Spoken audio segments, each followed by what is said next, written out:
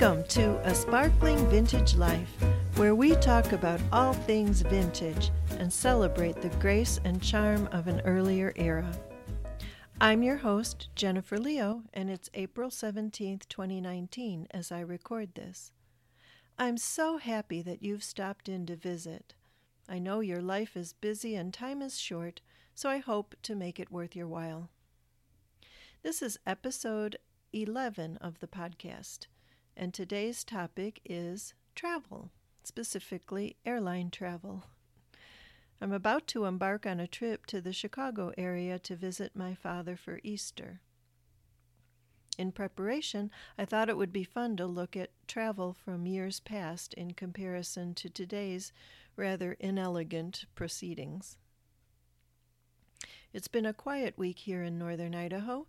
I've been working on the audiobook edition of Songbird and Other Stories. I know there's some debate as to whether authors should record their own audiobooks or should hire voiceover talent to do it. I think that in fiction, the author's personal voice is important, so I've chosen to record this one myself. A couple of years ago, my publisher did hire a reader to record the audiobook of You're the Cream in My Coffee, and I thought she did a competent job. But I'd like to try recording this one myself, and so I am.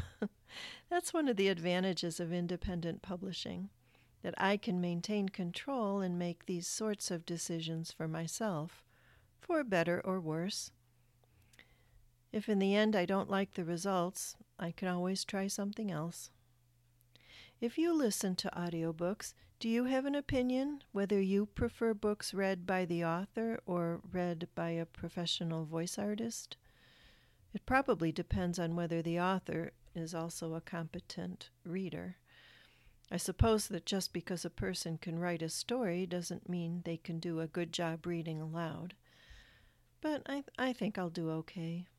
Anyway, that's my plan. The audiobook version of Songbird should be out in early May. The cover design is already done, and we're just waiting for me to finish recording the stories. Otherwise, since I'll be traveling this week, I probably won't get much writing done, although sometimes planes and airports turn out to be good incubators for creative activity. I'll be prepared with my writing materials, just in case. And now on to today's topic. It's no secret that while travel has grown in speed, efficiency, and affordability, it has declined in grace and charm, and in some cases even basic civility. As I set off on my trip this week, I'm not looking forward to the government-sanctioned assault on my person that is the TSA pat-down, or the cattle car atmosphere of the airline cabin. I don't appreciate being nickeled and dimed for every tiny convenience, from checking a bag to having enough room to move my legs, but I will appreciate getting from Idaho to Illinois in hours versus days that it would have taken by train or car. In preparation, I thought it would be fun to look at some travel advice from long ago to see how travel back then compared to today's experience. Writing for teenagers in 1948, Eleanor Boykin had this to say about travel in general. There are so many ways to travel now that no one need remain always on home base. But don't even start on a bus trip to Uncle David's, though, unless you can bear up under an engine breakdown or a fidgety seatmate. People who cannot adjust to the unexpected and unwanted had better play tiddlywinks by the fire. But if your disposition is elastic, if you keep your eyes, ears, and mind open, not your mouth, travel will rub off some of your prejudices and will make you a more interesting person. It will not only broaden our tolerance as travelers, but also enlarge our goodwill to the stranger within our gates. Well, that's still true, isn't it? As a general rule, that travel exposes us to different types of people and different ways of living and different food. And all these things in turn make us more interesting people to know, I think. Although I wonder how many listeners will understand the reference to tiddlywinks or even remember playing it. Tiddlywinks is a game that involves flipping little discs into a central container of some kind. I don't know if it's played much anymore. Anyway, Miss Boykin goes on to say, when traveling, ask the man in uniform, the station guard, policeman, or other person authorized to give information. Don't ask advice or aid of strangers except in serious emergencies. She writes, a girl traveling alone should be especially reserved with members of the opposite sex. If not, her attitude may be misunderstood, and she may find herself in a situation she will not enjoy. The best advice that can be given inexperienced travelers of either sex is to be very discreet in the matter of acquaintances. That's good advice in any decade, don't you think? As to plane travel, Miss Boykin writes, you may find yourself on the verge of taking a trip by air. You know that you must travel light. The aviation companies suggest that you let it be known when you are making your first trip by plane, in order that special attention may be given to your comfort. Meals, which are substantial enough under the conditions, will be served to you without charge. You can feel free to call on the stewardess for information or advice. On most lines, there is a policy of no tipping. At your journey's end, it will not be out of place for you to express appreciation for their good services to either pilot or hostess. Going back further to 1938, the more worldly wise Marianne Mead disagrees with Miss Boykin about advertising the fact that it's your first plane trip. She says, when you are taking your first airplane trip, do not advertise the fact that it is your first trip and expect the hostess and fellow passengers to be sympathetic with your nervousness or thrilled with excitement, as you probably are. If they are novices themselves, they won't be interested in your story. And if they are experienced air travelers, they will be bored. Maintain your poise, do what is expected of the seasoned air traveler, and enjoy the trip as much as possible. It doesn't sound as if Miss Mead herself was a big fan of airline travel, does it? She makes it sound more like it's something to be put up with. Maybe she'd fit right in 2019. She continues, adjust in your ears the plugs of cotton which the hostess will give you. Chewing gum may also be distributed. Both items are to prevent your ears being affected at high altitudes.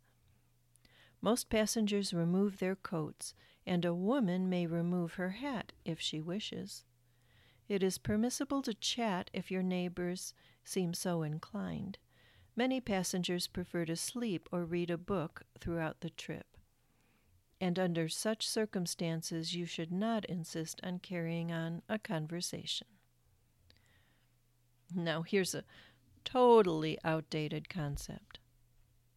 Before lighting a cigarette, it is courteous to ask your neighbor if the smoke will annoy him, and then ask the co-pilot if smoking is permitted. In some planes, a notice is posted in the front of the salon when smoking is permitted, but at other times and on other planes, smoking is strictly forbidden. Do not wear heavy perfume in the confined space of a plane. And when your corsage wilts, have it disposed of to avoid nauseating the other passengers. Do not try to talk to the pilot or explore any of the compartments not open to passengers. And don't take it upon yourself to open the plane door when you land. Boy, some of these behaviors that were inappropriate in the 1930s would get you arrested today. I was actually surprised to find tips for plane travel going that far back to the 1930s. For some reason, I thought airplane travel only became commonplace for the general public after World War II, as opposed to military personnel. But clearly, enough people were flying around before the Second World War to make such etiquette rules necessary. Anyway, writing in 1934, Hallie Ermine Reeves, I think is how it's pronounced, Rives, she sounded a little more enthusiastic about air travel in her book on etiquette. She wrote, "Today, the great, luxurious airplane glides through the air as smoothly as the most perfectly equipped automobile takes to the road. The airlines plan everything for the passenger's comfort. As soon as he enters the terminal, his baggage is stowed away in the plane to be forgotten about until it is claimed at the end of the trip. Aboard the plane, the same efficiency and courtesy prevail. An attendant places the passenger's belongings on a rack above his head. Just before takeoff, the stewardess hands him a package of chewing gum and some cotton for his ears. The passenger remembers that he must not smoke until he is in the air, but once aloft, the stewardess passes cigarettes and points out the convenient ashtray. The plane affords a generous assortment of magazines and newspapers, and at various intervals refreshments are served by the stewardess. Reclining chairs, individual ventilating systems, and in some planes, motion pictures, all provide for the traveler's comfort." That was another surprise to me.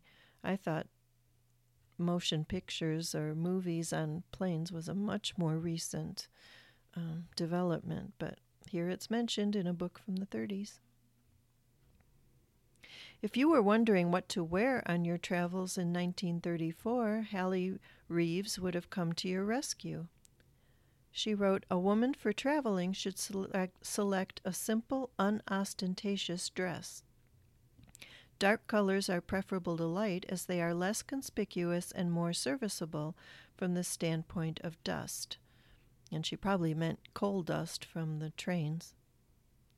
"The traveling clothes of the well-dressed woman are admirable in their severity of cut and design." In other words, no frills and foibles. "A close-fitting dark hat, preferably one with a flat back so that one may lean back comfortably. A tailored dress and a smart topcoat, little or no jewelry, and sensible footgear mark the experienced as well as the fashionable traveler." In the 1940s, Veronica Dengel basically agreed. She wrote, "Take clothes that won't crush easily. On your trip, wear tweed or cloth suits or wool frocks with heavy coats, rather than dressy, silky things." A couple of decades later, in 1964, Genevieve Antoine Dario had even more to say on the topic. In her book, A Guide to Elegance, she writes, "If you consider that when you are far away from home and surrounded by strangers, you are judged entirely on the strength of your external appearance, perhaps you will realize the importance of being flawlessly well-dressed whenever you travel. Which means that your clothes should be perfectly adapted to your role of traveler, and not give the impression you are on your way to a wedding with a veiled hat and fur stole, or at the opposite extreme toward the conquest of Annapurna with a knapsack on your back. On the excuse that travel so often leads to a holiday resort, there is a dismaying tendency today to set forth already dressed for that first sunbath." She continues, "In trains, planes, or cars, if you are traveling from one city to another, you should wear a city outfit. With this basic ensemble, you will need very little in your suitcase if your accessories have been carefully planned. In the winter, your black pumps, black purse, and coat will be just as appropriate for all your evening wear. In the summer, your bag and shoes might be beige. A lightweight coat and a dressier stole in a neutral color will combine attractively with the 2 or 3 little dresses in your luggage. During 3 seasons out of 4, a suit is the mainstay of your wardrobe. It can be warmed up by a blouse or sweater, or it can be worn alone when the weather is mild. How does that description stack up next to the apparel sported by fellow passengers on your most recent flight? Finally, Hallie Reeves offers us some advice for train or plane behavior that we'd do well to heed today. It is just as objectionable to annoy others by loud talking or boisterous laughter, or by other unnecessary noise when in a train or plane as when in a private home. To wander up and down the aisles, to open conversations with strangers, except as man to man perhaps in the freer atmosphere of the smoker, to call attention to oneself by eccentric behavior, are badges of ill breeding or of the self-conscious and inexperienced traveler. A train or plane is not the place in which to hold forth on one's personal affairs. Neither is it courteous to discuss one's fellow passengers or to point out peculiarities of appearance. Goodness, I can't wait to see how well behaved the general public will be on my upcoming flights. Maybe it's time for the tide to turn and good manners to come back into fashion. But I won't hold my breath, lest I pass out and require smelling salts from the congenial but overworked air hostess. Or host. A reminder from last week's episode that there's still time to enter the giveaway of a beautiful porcelain rose pin created by the 1928 Jewelry Company. Visit sparklingvintagelife.com/podcast, click on episode 11 and leave a comment that you'd like the pin. Or even better, leave a review of the podcast on iTunes, Stitcher, Spotify, or wherever you get your podcasts. If you do leave a review, for which I would be most grateful, please alert me by email, Jenny, Jenny, at sparklingvintagelife.com. And I'll put your name in the drawing. The winner will be chosen at random on April 30th, 2019. I'll also post a photo of the pin in the show notes so you can see it.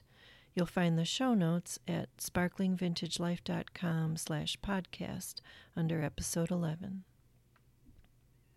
If you have a question you'd like me to answer, or a suggestion, or a topic for me to address later, drop me a line at jenny@sparklingvintagelife.com. If you can take a few minutes to stop by iTunes or Stitcher or wherever you get your podcasts and leave a review, that will help raise the visibility of the show so others can find it. And I'll be back in a moment with today's Grace Note.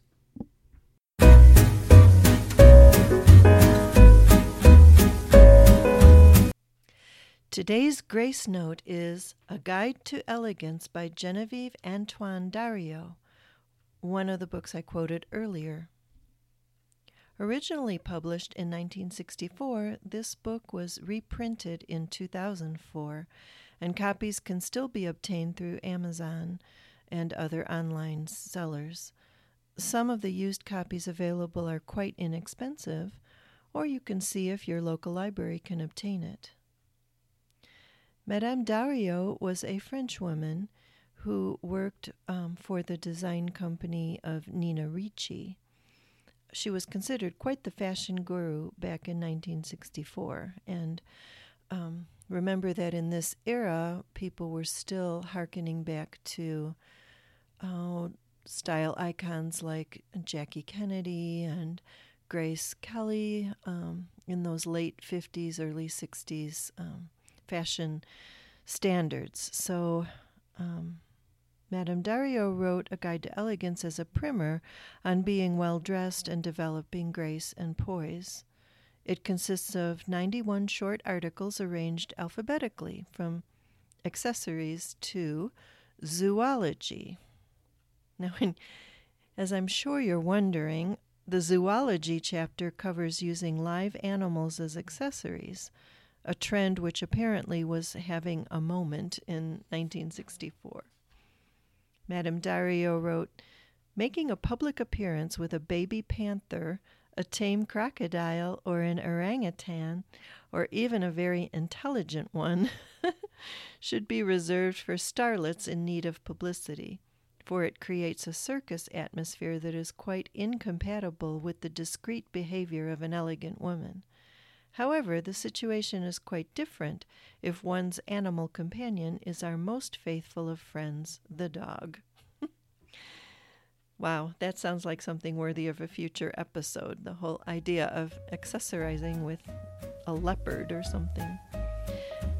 And that's it for this week. Thanks for listening, and come back next week when I'll be discussing another aspect of a sparkling vintage life.